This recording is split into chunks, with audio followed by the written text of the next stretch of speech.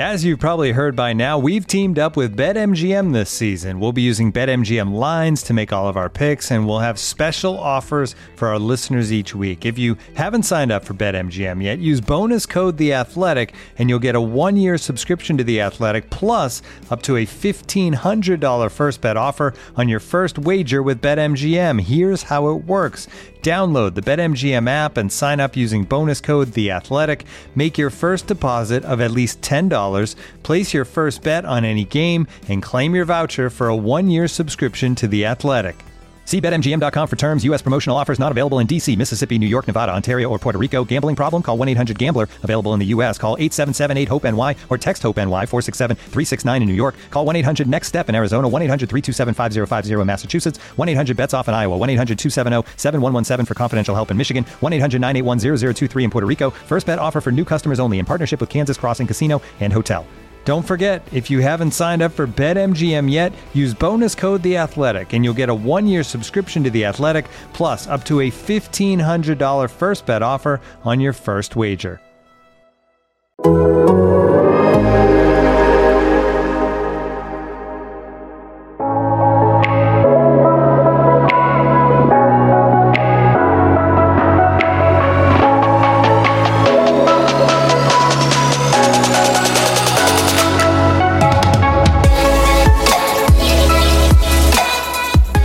Hello and welcome back to another edition of Atlantic and Coastal, the Athletics ACC podcast.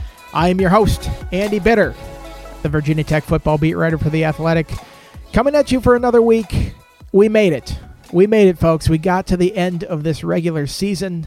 I don't think a lot of people, myself included, thought that we'd get to this point, having played this many games and having crowned a champion in the ACC in a legitimate way, the way that the conference did. So I think there's some kudos that goes out to all the players and coaches and everybody behind the scenes who actually made that happen. I'm glad we got this far. A lot of teams in the ACC have opted out of bowls, and I cannot fault them at all for that. This has been a long, trying season. I don't know if the reward of getting to the Military Bowl or the Sun Bowl or something like that was going to be something they wanted to continue this whole process for a couple weeks. So those teams have opted out. Nothing against that. There are some teams that are going to play. Obviously, Clemson making the national semifinals again as a 2 seed. We're going to talk to Grace Rayner today, their Clemson beat writer, about that. Her 5th time on the show. The first person on the show in the 5 Timers Club. Grace will offer us some perspective on Clemson, talk about this semifinal rematch from last year against Ohio State, a pretty good team there. Dabo Swinney had Ohio State 11th on his poll. We'll get Grace's thoughts on that. We'll talk a little bit about the playoff at large as well, and if having these same 4 or 5 teams that are in the 4-team playoff is good for college football, whether we need to expand this thing or not. A little bit of all ACC talk at the end, and we'll ask Grace about Brent Venables and Tony Elliott as well and their head coaching prospects.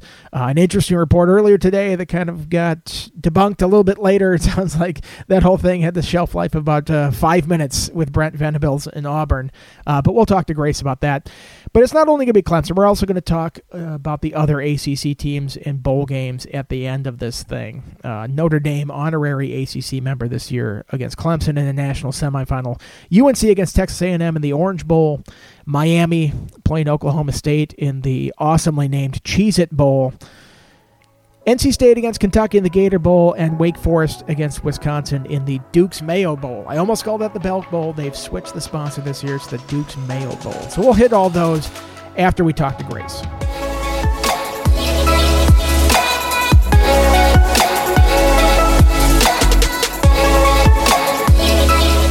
Okay, joining us now is Grace Rayner, our Clemson beat writer. She has joined an exclusive club on the podcast 5 times. 5th time she is a guest on the podcast. She beats Matt Fortuna to that magic number. You're the first member of the 5 Timers Club, Grace. Congratulations and welcome back to the podcast. Wow, I didn't know I beat Fortuna.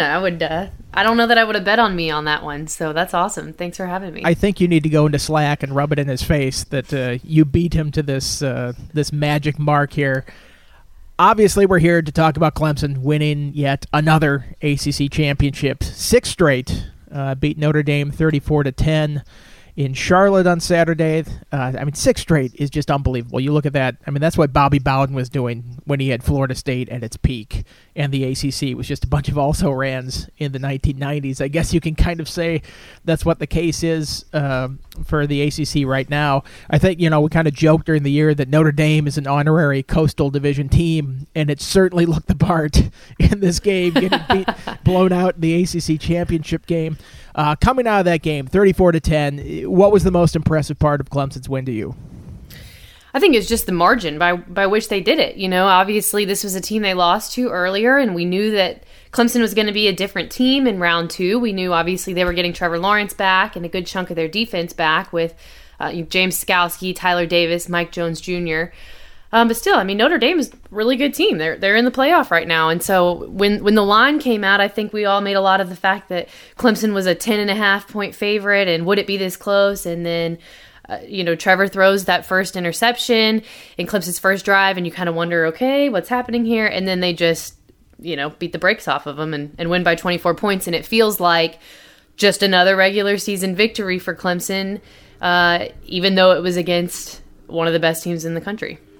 Yeah, I think we all kind of expected Trevor Lawrence to have a great game if there was maybe any question. I know they got a bunch of those defensive players back, but Notre Dame just could do nothing on offense. 263 yards, 44 rushing. It sort of kind of flipped the script of what the first game was when Clemson couldn't rush the ball at all, although in this one the Irish couldn't really throw the ball either.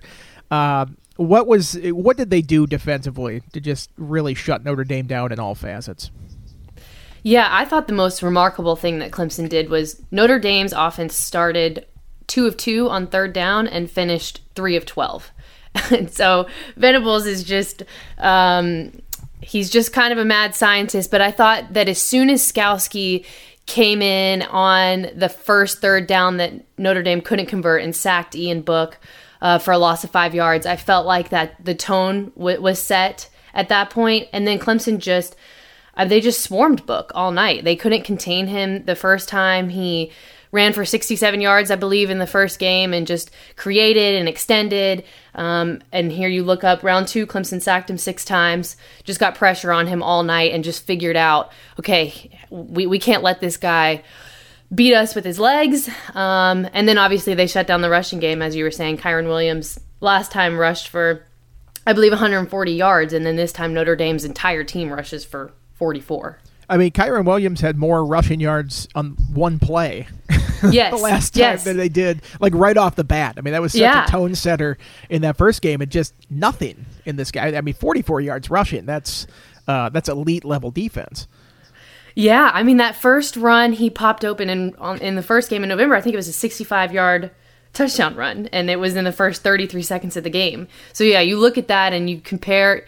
When you say it out loud, it really is kind of mesmerizing to understand that these are still the same two teams, and look what the difference made. I think we came out of the first matchup between these two teams, and everybody's like, well, Clemson doesn't really lose that much without Trevor Lawrence on the field. You look at what DJ Uiagalelei did in that first game, throwing for 430, something like that. I forget the exact final number he had. I think it was 439. Yeah, and people go, well, he's just as good. Look at how awesome he was in the stats that he put up. Trevor Lawrence is much, much better still. He throws for 322, 2 touchdowns, 90 rushing and a touchdown in this game. I think this is just a completely different team when he is the quarterback. He's the best player in the country. He's going to go number 1, and it's hilarious to watch Jets fans lose their minds over this. That was pretty funny. Not tanking correctly and winning this game. They fired Greg Williams a couple weeks ago, and he was what they needed in that moment. They needed that defensive coordinator to come in and call the zero coverage and give up the long touchdown again like they did against the Raiders. But I'm getting off track here. But Trevor Lawrence is outstanding. I feel like we still underappreciate just how good this guy is. I think we do underappreciate him, and I think a lot of it is because Trevor seems to inadvertently get punished for Clemson's dominance.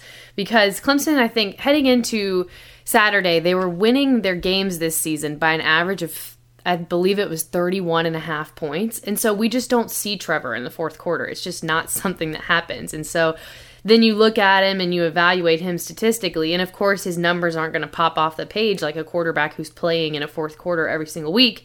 And then I think people also have had questions about the ACC and Trevor's level of competition over the years and all that kind of stuff. But it was, I thought, extremely telling after the Notre Dame game when Dabo Swinney got to his post-game press conference and had said, it is super weird to me that I even have to campaign for this guy for the Heisman. Like, no disrespect, but he's so obviously the best player in the country. And it was just this weird thing about Dabo feeling like he still has to campaign for Trevor Lawrence. You are a Heisman voter. I am a Heisman voter. We cannot reveal our picks right now under penalty of catapult. Like, they're very serious about this at the Heisman Trust. They do not want people to give away their picks ahead of time. I'll say this year, it was very tough to pick it just because I feel like there were a lot of guys in there. I don't think I'm spoiling anything by saying that Trevor Lawrence was on my ballot somewhere, and I read this argument, and it was very convincing ahead of time where I go, do we even have a season if it weren't for Trevor Lawrence before the year? You needed that star player standing up and saying, I want to play this year. And I think that got a lot of the other people on board. Looking back at his impact on this season, do we overrate that a bit? Or not overrate, do we overlook that a bit, going back and saying, we might not have had a season if somebody like that doesn't step up? Yeah, I mean, I think part of that is it just feels like it was 400 years ago, and so I think we just kind of lost all sense of time at this point. But you're right. I mean, if you look at the I was having this conversation with someone the other day. And I think David Hale on Twitter made a good point about this. If you look at the wording of the Heisman, what does it say? The most outstanding player who carries himself with integrity or something. There's something about the word integrity. And so it said, like, to me, that means, okay, we're looking beyond just here are his numbers. But you're right. I mean, I don't know if the We Want to Play movement has the legs that it ultimately got if someone like Trevor Lawrence isn't the face of it, and if he's not backing it, and if he's not extremely involved in organizing. And, I remember him telling us a few months ago, he's calling players from all over conferences and talking to Justin Fields at Ohio State. I mean, I think that I don't know what would have happened, but I think that we all can agree that We Want to Play movement was a significant part in the 2020 season, and Trevor was a significant part of that movement. If nothing else, you just have to vote for him for that hair, that gorgeous flowing hair. I haven't gotten a haircut in the pandemic in like 11 months. I'm not looking like Trevor Lawrence right now, I'll say that much. So I'm a bit jealous of his coif there. Of his flow? Yeah. Looking ahead, Clemson gets Ohio State in the Sugar Bowl. I guess that was kind of a surprise. What was the explanation there? I didn't listen to the whole show the other day. A lot of screaming preschoolers around me at the house. What was the explanation about putting Alabama in the not Rose Bowl and Clemson and Ohio State in the Sugar? I think it's actually, okay, I have a confession to make. As soon as Clemson and Ohio State came out at 2 and 3, I also muted it so I could go back to work, and then all of a sudden I get all these texts being like, you're going to New Orleans, and I was like, what are you talking about? Because I also thought that I would be going to the not Rose Bowl in Dallas. So I think, and you can correct me on this, or maybe John, our producer, can, I think it had something to do with the fans situation, and that AT&T Stadium was going to allow more fans, and I think that's what Alabama was drawn to, but I am not 100% sure on that. Okay. Money always rules in these situations. Follow the money, yes. It makes sense, especially in a year where they're going to be limited probably with their attendance. They'll probably try to get as many as they can in there. Looking for an assist with your credit card but can't get a hold of anyone? Luckily, with 24/7 U.S.-based live customer service from Discover, everyone has the option to talk to a real person anytime, day or night. Yep, you heard that right. You can talk to a real human in customer service at any time. Sounds like a real game changer if you ask us. Make the right call and get the service you deserve with Discover. Limitations apply. See terms at discover.com/creditcard. This matchup is interesting. This is a game that was played last year in a semifinal, and it was a rare, really good national semifinal. Usually we get blowouts in those games. This one, Clemson won it 29-23, came back from a 16-0 deficit. It looked like they were dead in the water, and I believe Lawrence had that long touchdown run that kind of got them going. in that game. What do you think of this matchup coming back? You've got Ohio State that does not exactly look convincing this year in winning some of these games. Did not blow out Northwestern in that championship game.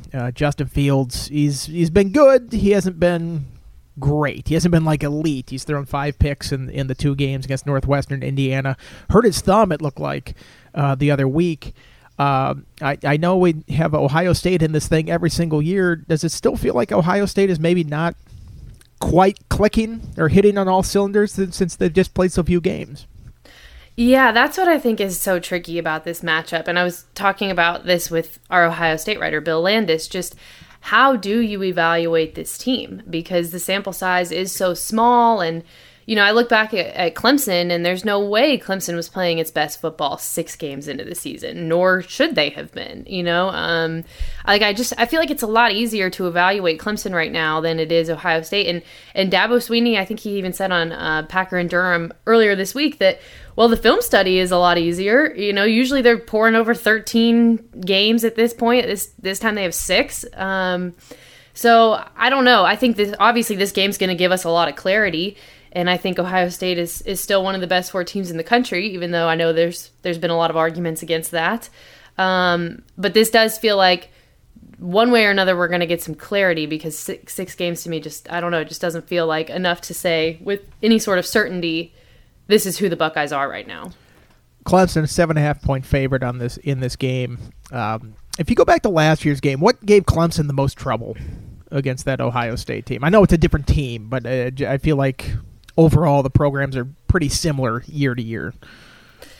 Yeah, I mean, well, they got down early, 16-0, and I think we were all at that point getting ready to send Ohio State into the national championship. But the biggest thing that stood out, I think, from that game, and this was something Trevor spoke about afterwards, was it was just by far the most physical game they had ever seen. And that Clemson's offense hadn't seen a defense that had a Chase Young on it. You know, they hadn't seen a team that was going to challenge them in every area like this one. But I remember when Trevor got knocked out early, which I'm sure you remember, I mean, he was just lying on the ground for several seconds, and we're all thinking, what's going to happen here? And so I think it just, more than anything, they met their match in someone who could actually hang with them and someone who could actually give them a taste of their own medicine. Well, no Chase Young to worry about this year, so that's probably nice for them. I don't think that Ohio State defense quite as good this time around. They're a tough team to rank. They're a tough team to put in there. Such a small sample size of what their season was, just 6 games. I'll tell you somebody who does not rank them very high, Dabo Swinney. Yes. He has Ohio State 11th on his coach's poll. These are the teams that were ahead of him. You obviously have the 3 other playoff teams here, Alabama, Clemson, and Notre Dame. 4th, Texas A&M. 5th, Florida. 6th, Georgia. Dabo, lots of respect for the SEC, it appears. 7, Cincinnati. 8, Oklahoma. 9, Iowa State. 10, Coastal Carolina, ahead of Ohio State. Even if he believes this, and it's possible he believes this, Dabo says he does the ballot himself, right? He doesn't leave it to an SID to do it. Even if he believes this, is this a smart thing to do, knowing that this was probably going to be your matchup? I think everybody saw this matchup coming. I think if you're a head coach, you go, I don't want to give these guys any bulletin board material whatsoever, and he's just giving it to them on a silver platter. That's where I think maybe Dabo has to be playing 4D chess with us, because Dabo knows exactly what he's doing. There's no way that he was going to be surprised that Ohio State was their matchup. There was no way he was going to be surprised this ballot got out. You know, like he's not new to this. And so that's where I think maybe he just genuinely believes this and just doesn't really care what the rest of us think. I mean, he's been saying for several weeks now that the number of games should matter. And so, I don't want to speak for him, and I don't want to go so far as to say he just doesn't care, but like he 100% knew exactly what he was doing, and he 100% had to have known, yeah, I'm going to give them bulletin board material and then just still be cool with it. Maybe he just thinks that other football coaches are like him. They'll take anything as a slight and blow it up. Like, you know, he keeps, us little old Clemson. He keeps playing this underdog card all the time. Maybe he just assumes that other coaches will do that too. I don't know if I give him credit that he's like on some different plane of thoughts here. Like these are football coaches. Like they're not like the smartest people we have in this country here. They're very well paid gym teachers. They are good at one thing that's, mostly socially irrelevant to our country, but they're very good at it. They're very well paid, but I don't feel like, they're just like, they're just plotting things that we couldn't possibly understand here. I think it probably just boils down to that's what he thought. I mean, he's been very clear about this. Playing 6 games, he just doesn't quite respect it, I guess. Yeah, I mean, here's the thing. I give him credit for putting his money where his mouth is. I think that when it came time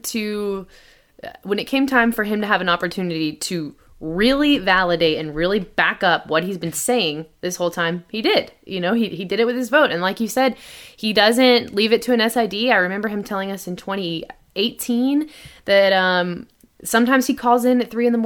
and that he knows that the guy who takes this call probably doesn't love that, but he's always said, if my name is going to be on it, then I have a responsibility to do it and a responsibility to try to be informed.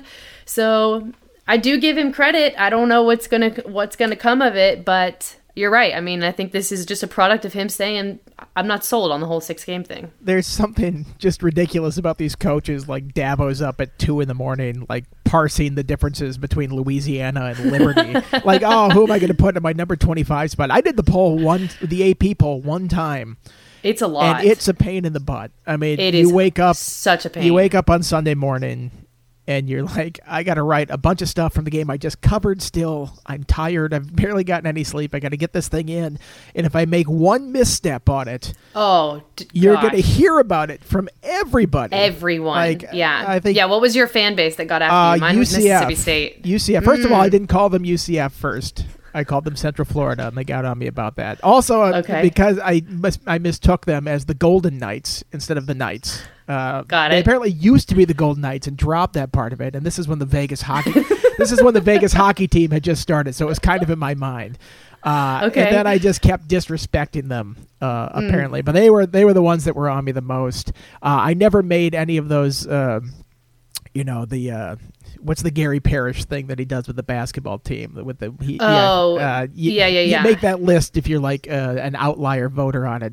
I think it's kind of ridiculous because it forces you, if you have any independent thought that's different from what everybody else does, right? Like all of a sudden you're just ostracized for having a different opinion, which is the whole point of the poll, is to have a bunch of different opinions and then average them together. So, each week I published like my thoughts. Like, this is why I ordered these things. I felt like I had to go out there and defend myself and do that. I think that helped me make smarter picks. That said, sometimes you're just never going to be able to avoid it. I sympathize with these coaches. I can't imagine doing the job that they have and then having to do this thing on top of that. I'm curious your thoughts. You have seen Notre Dame. You saw them in person this week, obviously. Not their best showing. You obviously were paying very close attention in the first game, Clemson and Notre Dame. Do you think Notre Dame should have been number 4? I think Notre Dame's going to lose pretty convincingly to Alabama. I think we would probably all agree with that. But I think they should have been 4, and I don't know that necessarily I am sold on that because of the eye test so much as I am just based on the fact of I didn't feel like the committee could reconcile punishing a team for competing in their conference championship. Right. Like I felt like with A&M, the reason why they have one loss is because they didn't make it to their conference title game. So are you going to punish Notre Dame? And that was kind of what Dabo was saying. Like before the game started, he was saying, why are we punishing people who play more games? And why are we rewarding people who play fewer games? So do I think Notre Dame is this really convincing team at this point? Not necessarily, especially after what we saw Saturday, but I think it makes sense. I just don't see how you punish them for playing in their conference game, and then especially a team that's never been in a conference before. I don't know. Like, what did you think? Yeah, I think the committee has done a very good job of not being a prisoner of the moment. And saying the last thing that we saw is the only thing we're going to do about this. I've seen this out there. If Texas A&M played on that game and lost to Alabama by 24, whatever it was, like it did earlier this season, and Notre Dame played Tennessee and blew them out. Right. Would we all be thinking that otherwise? I think you look at the resume stacked next to each other, and it's clearly Notre Dame, in my opinion. I think Notre Dame has obviously the better top win, beat Clemson, even if it was a depleted Clemson team. Texas A&M's best win was Florida, which, Florida put up a fight against Alabama, so it doesn't look as bad as maybe I thought it could have been if that got blown out. But then, I don't know what Texas A&M's next best win was. Auburn, an Auburn team that fired its coach. Right. And then you've got Notre Dame shut down a really, really good North Carolina team that's going to be playing in the Orange Bowl. So I think you compare those two things. And then on top of that, you say, well, Notre Dame's one loss is because it had to play in this ACC title game. If Texas A&M made the SEC championship game and loses to Alabama like that again, first of all, if the SEC structured its conference like the ACC did without the conferences, that might have been your matchup. Right, sure. So, you could have had that. So I think they made the right decision. I kind of am bummed that those are the only two teams you consider in this when you've got an unbeaten Cincinnati out there. Yeah, for sure. And the committee has just never considered them. I think we all know where this is going. I think it's going to be Clemson and Alabama part whatever in the championship game. I don't think I'd be disappointed by that. That's the game I want to see. Do we have a playoff problem, though? I mean, it's the same 5 or 6 teams we're talking about every single year. Is that good for college football, in your opinion? I don't know. I mean, I think obviously one of the topics when we talk about the playoff is expansion, but I'm kind of the mindset of like, well, right now we can't even get 4 really, really good teams. Like you said, I think we all know this is heading towards Clemson, Alabama. So I guess in the sense that maybe it would give a team like Cincinnati a shot, which I thought deserved. I think that I think the system is stacked against a group of 5 teams, which I would like to see fixed. But I don't know. I mean, Dabo was saying even this week, like, he didn't have a problem with the BCS system. Best 2 teams play at it. So I don't know if we have a problem, but I don't know that it's I don't know. If you're not a Clemson fan or you're not an Alabama fan, there's no way that you're just absolutely thrilled about where this is going every single year. Exactly. I think here's my thought on this. When they first expanded to the 4 teams, I said, you know what? I don't think they need to go beyond that because they're very rarely past the 4th team. Is there anybody that you consider national championship worthy? It still values the regular season like that. I have come around and back to my original position before they expanded that I would like to see 8 teams. Oh, okay. And, all right. And I don't necessarily think that when you expand that, you're expanding that to say, there are 8 teams that can win the national championship. But I think for the good of the sport, you need to have the inclusivity for the entire country. And the way I do it is I go the 5 conference champions, the group of 5 auto bid, and then 2 at-larges. You'd seed them 1 to 8. There's no advantage if you win the conference, you're higher or anything like that. And then you'd have the quarterfinals on campus, and the losers of those games could still go to bowl games. Then you'd have the Final Four like you normally do. I just think that, right now we're just shrinking the country and the football fans that care about the national title stuff to just like 4 or 5 campuses in the country. And, we've completely excluded the West Coast. The Pac-12 is never in this discussion. The Big 12 only gets Oklahoma in, and then they lose by 30 every time they get into the playoff. The group of 5 is never considered.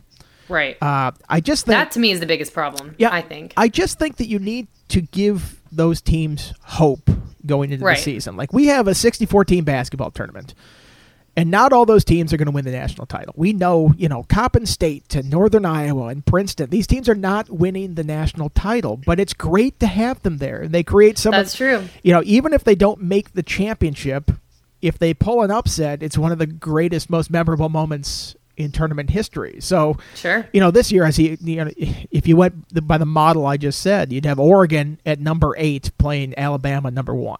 And I think we know how that one's going to end up. But what if it doesn't?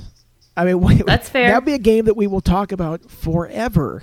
And in this way, it still values the conference championships. Right now, I feel like the conference championships are just like a speed bump on the way to the I mean, you can get into the playoff and not even play in your conference championship. I feel like if you valued that again, that should be an important thing. I just feel like we're shutting out so much of the playoff field that it's not good for college football, I think.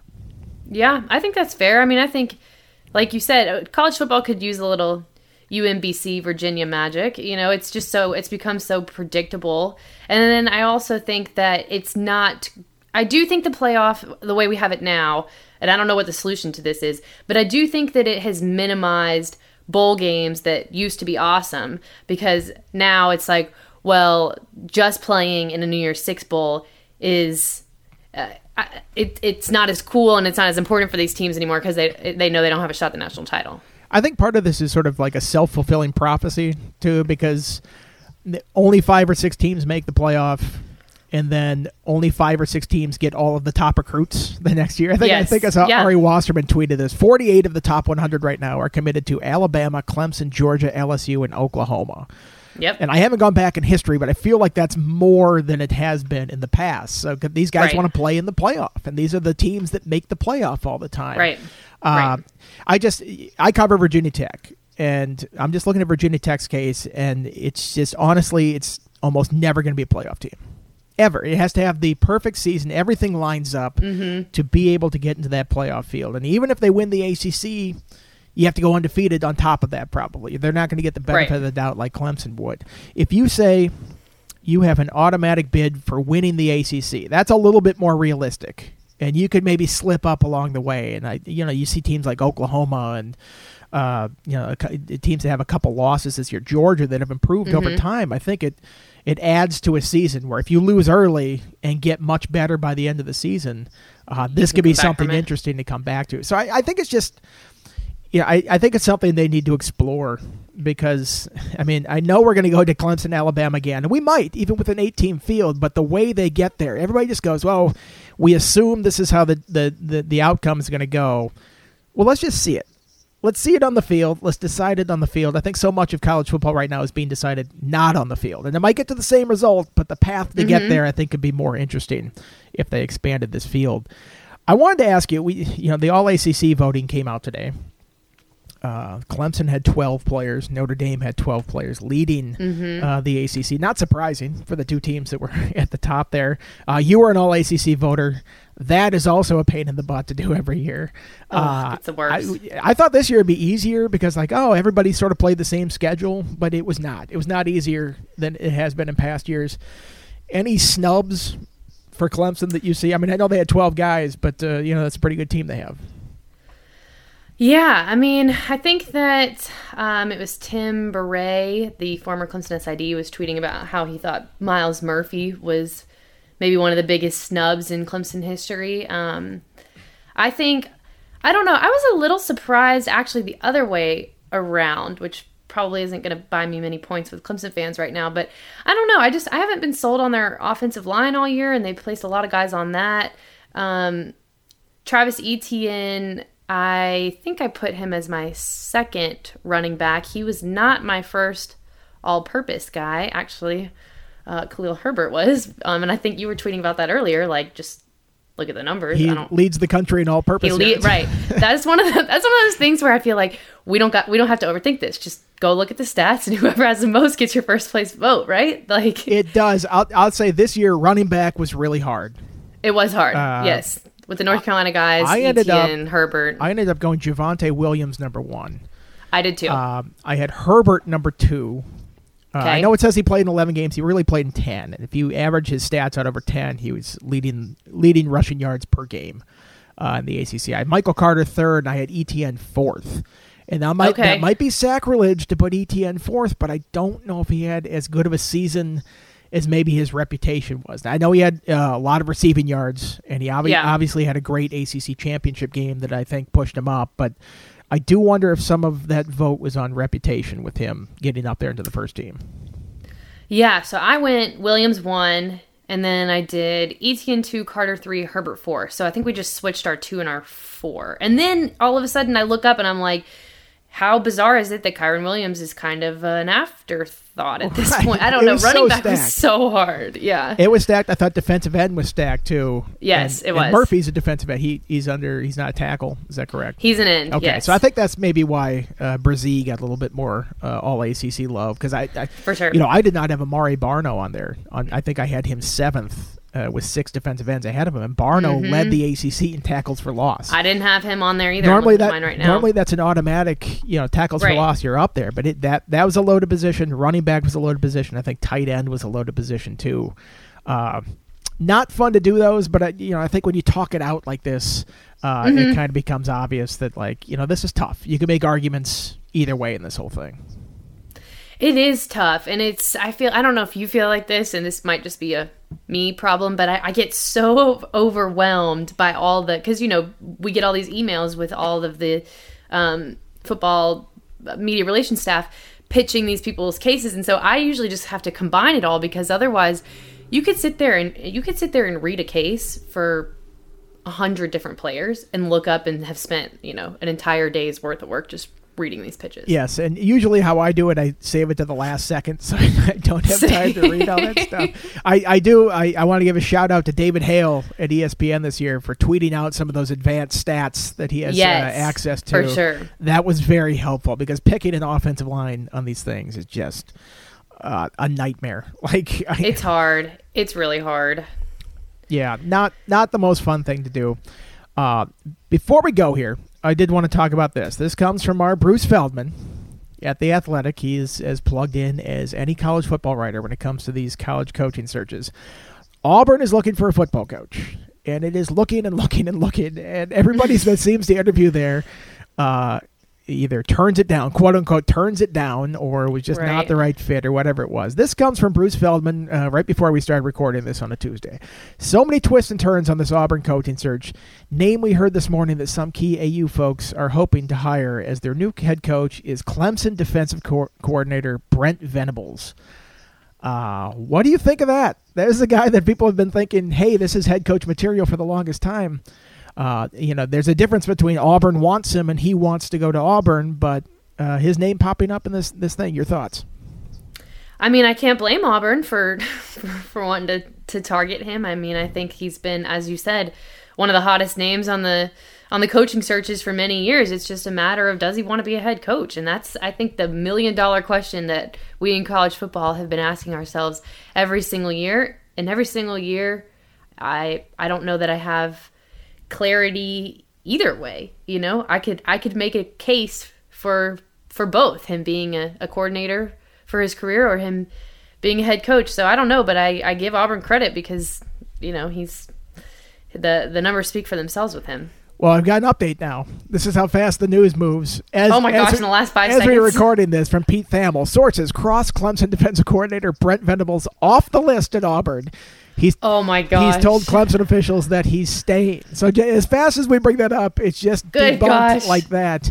That's weird. These Clemson coordinators have to become head coaches at some point, right? I know they're well paid at Clemson, and that's a great place. They're always playing for championships. But, Tony Elliott, there's a report out there that he was going to interview at Auburn, and then he said, no, I'm not. He comes out and says that. Venables' names pops up every year. I feel like this is part of the reason the Tigers have so much success is they have this retention at these coordinator spots, and they're so important and they're so consistent from year to year. If I'm the rest of the college football, I want a little bit of that magic. I'm going to try to tap into that and, maybe, chop off a limb of a competitor that's out there. Is it as simple as Dabo just pays these guys well and they're happy with their situation, or why doesn't anybody consider these guys or is able to hire them away? Yeah.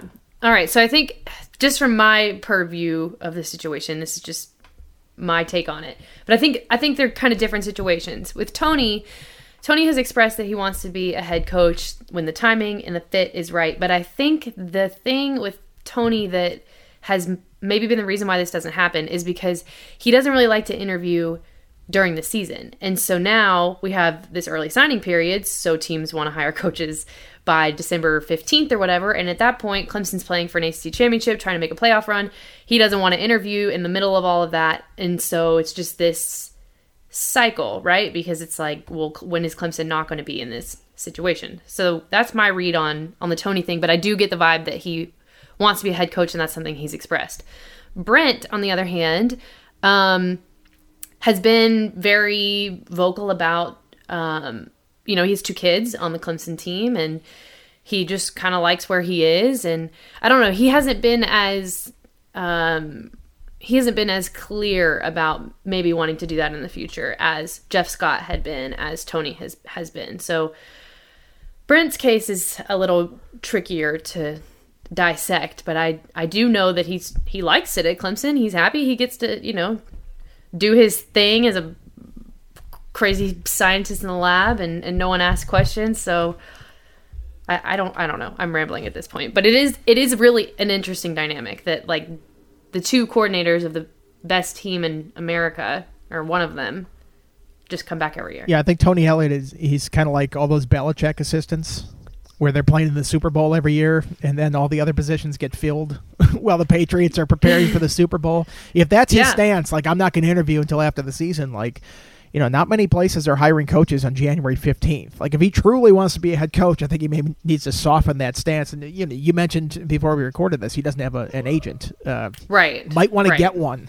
They can handle this kind of stuff. I do think that is, he did say Saturday, because we talked about the Auburn situation a little bit after the ACC championship game, and he had said, Auburn had not reached out yet, but they might not. But that was one of the things that he had said, was he's looking into his options with agents, agency, kind of what he likes there. So I do think that part is coming.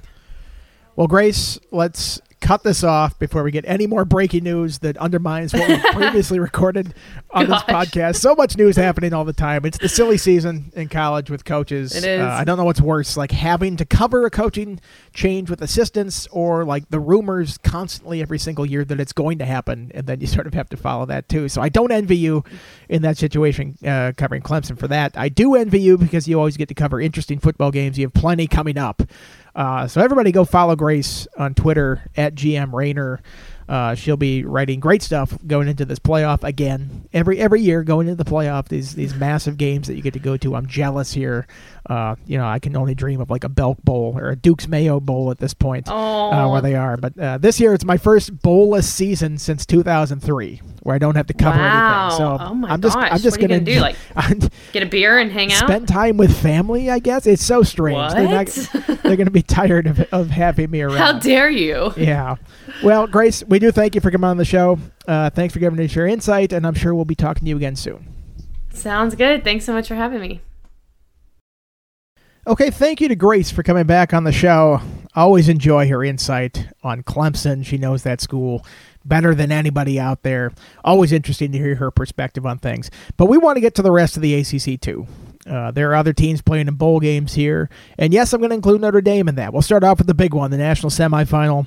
Number 1, Alabama playing Notre Dame. Alabama is 19.5-point favorites in this game. The not Rose Bowl. This is the Rose Bowl that they moved to Dallas. I don't think contractually they can call it the Rose Bowl, so I don't know exactly what we're calling this thing.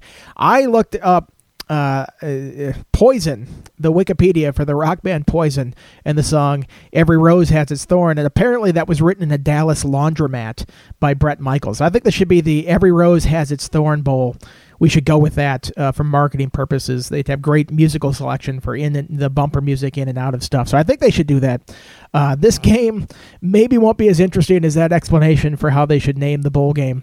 The reward for sneaking into the playoff here for the Irish is to probably get waxed by Alabama. To be fair to the Irish, I think this is going to happen to any number 4 seed that they put in there. I mean, it's already happened to Texas A&M against Alabama this year.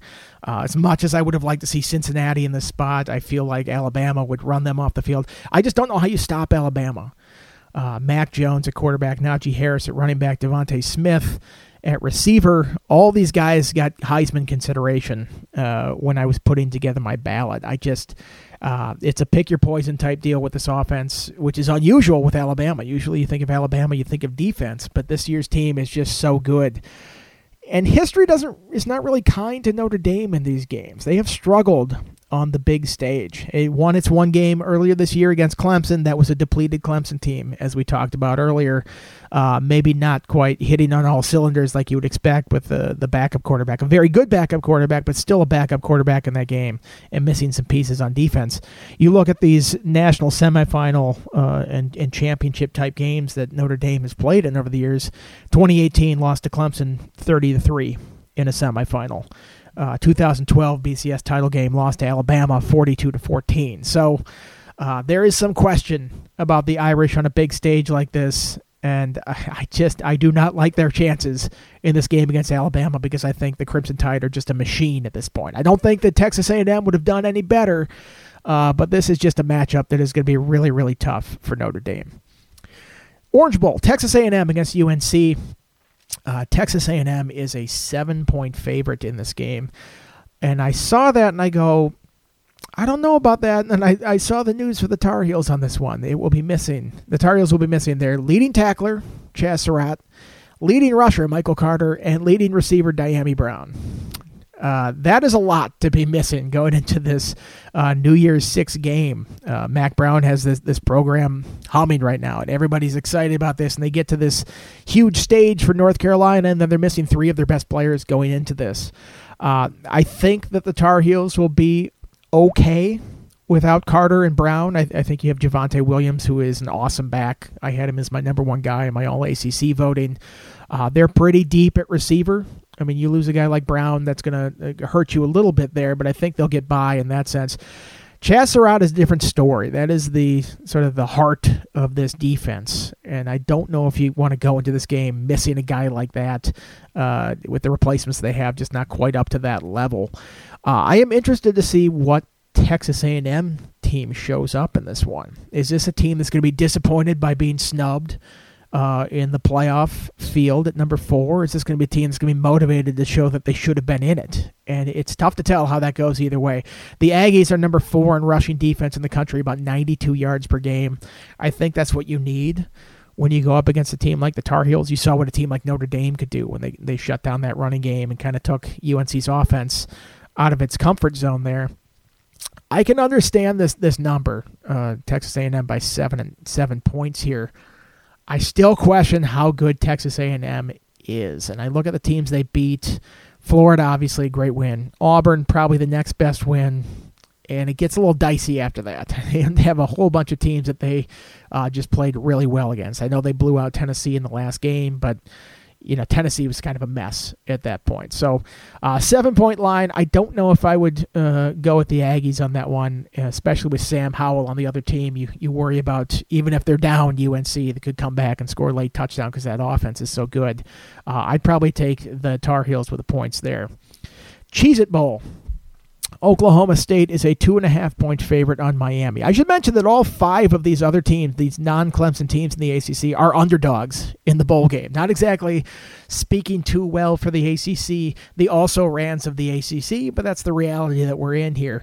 Miami, coming off a 62-26 loss in its last game against North Carolina. I think the Canes would love to get that taste out of their mouth in this one. I just don't know. Miami in bowl games is not a team you want to be on the side of. Miami has lost 9 of its last 10 bowl games. The exception being the Russell Athletic Bowl in 2016 against West Virginia. A couple blowouts in their last couple bowl games as well. They lost 35-3 against Wisconsin in the Pinstripe Bowl a couple years ago, 14-0 last year, famously against Louisiana Tech in the Independence Bowl that really spurred on the offensive changes that Manny Diaz made to this team. Miami just seems like a team that when it checks out in the postseason, it checks out at the end of the year. You look at a couple of opt-outs they have as well, Jalen Phillips, Quincy Roche. defensive ends. Those are two big guys to be losing that defensive line. Chuba Hubbard has opted out for Oklahoma State too. I think this is going to be something we're going to have to look at in every single one of these bowl games, especially this year, is all the key players that are out in this one. I would probably lean towards Oklahoma State in this one. Mike Gundy 7-3 in his last 10 bowl games. They usually get up for these type of games. And I have some real questions about the Hurricanes after how they played against the Tar Heels. I know that was an outstanding offense, one of the best offenses in the country, but there's still a pride or something like that you have to consider when you're getting running over like that. And I think I'm curious how Miami bounces back from that. Gator Bowl, NC State against Kentucky. Kentucky a 2.5-point favorite in this one. A surprising 8-3 year for the Wolfpack there, and they have to feel pretty good about playing in this game. Whereas I look at Kentucky, just fired its offensive coordinator, Eddie Gran, and its co-offensive coordinator, Darren Hinshaw. They've already hired Liam Cohen from the Rams. He's not there yet. He will not join them until the end of the Rams season. The Wildcats were 4-6 this year, and these are the teams they beat: Mississippi State, Tennessee, Vanderbilt, and South Carolina. That's two teams that fired their coaches and one that still might. Those teams had a combined 8 wins all year. So I don't know if Kentucky's necessarily coming into this game as all that good of a team, and I think NC State is pretty good. I've sort of hit them a little bit on the strength of schedule, and they avoided the top teams in the ACC, and they lost to the other teams near the top that they did play. But 8-3 is still pretty good. Pretty good season like that.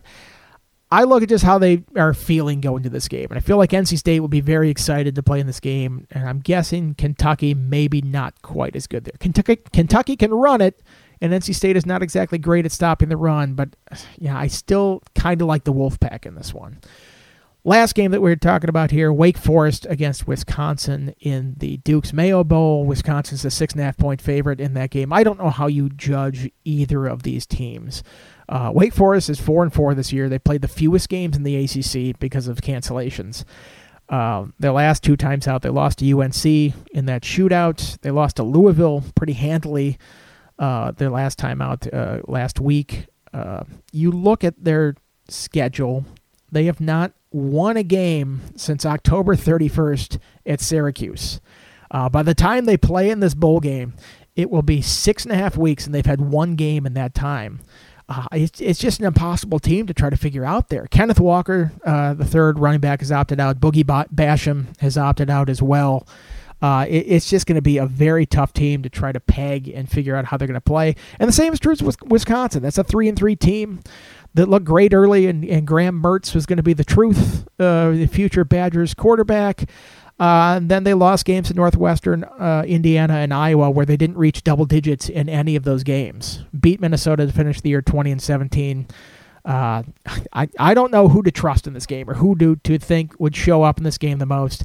I kind of like Wake Forest in this just because it's closer to home, and I think it's an easier trip. That might factor into some of this stuff. Just the stress of traveling this year might be greater than in past years.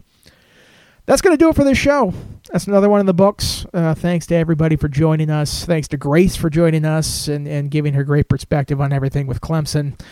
Go rate and review the podcast on Apple, Spotify, Stitcher. That could be your Christmas present to us, The Athletic.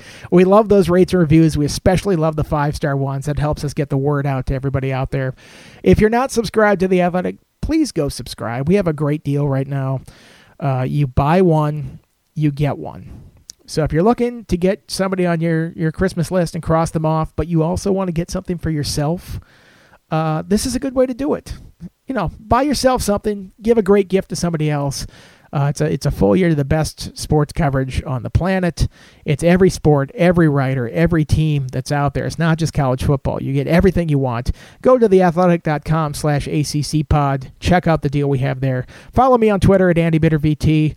I'll try to continue tweeting through this bowl season, just random thoughts. I'll be sitting at home. I don't have a bowl to cover this year, so maybe I'll be more inclined to give some thoughts on Twitter along the way. Thanks to everybody for listening. We'll be back again next week, preview a little bit more of these semifinals and this run that Clemson probably is going to go on. It should be an interesting ride to the finish.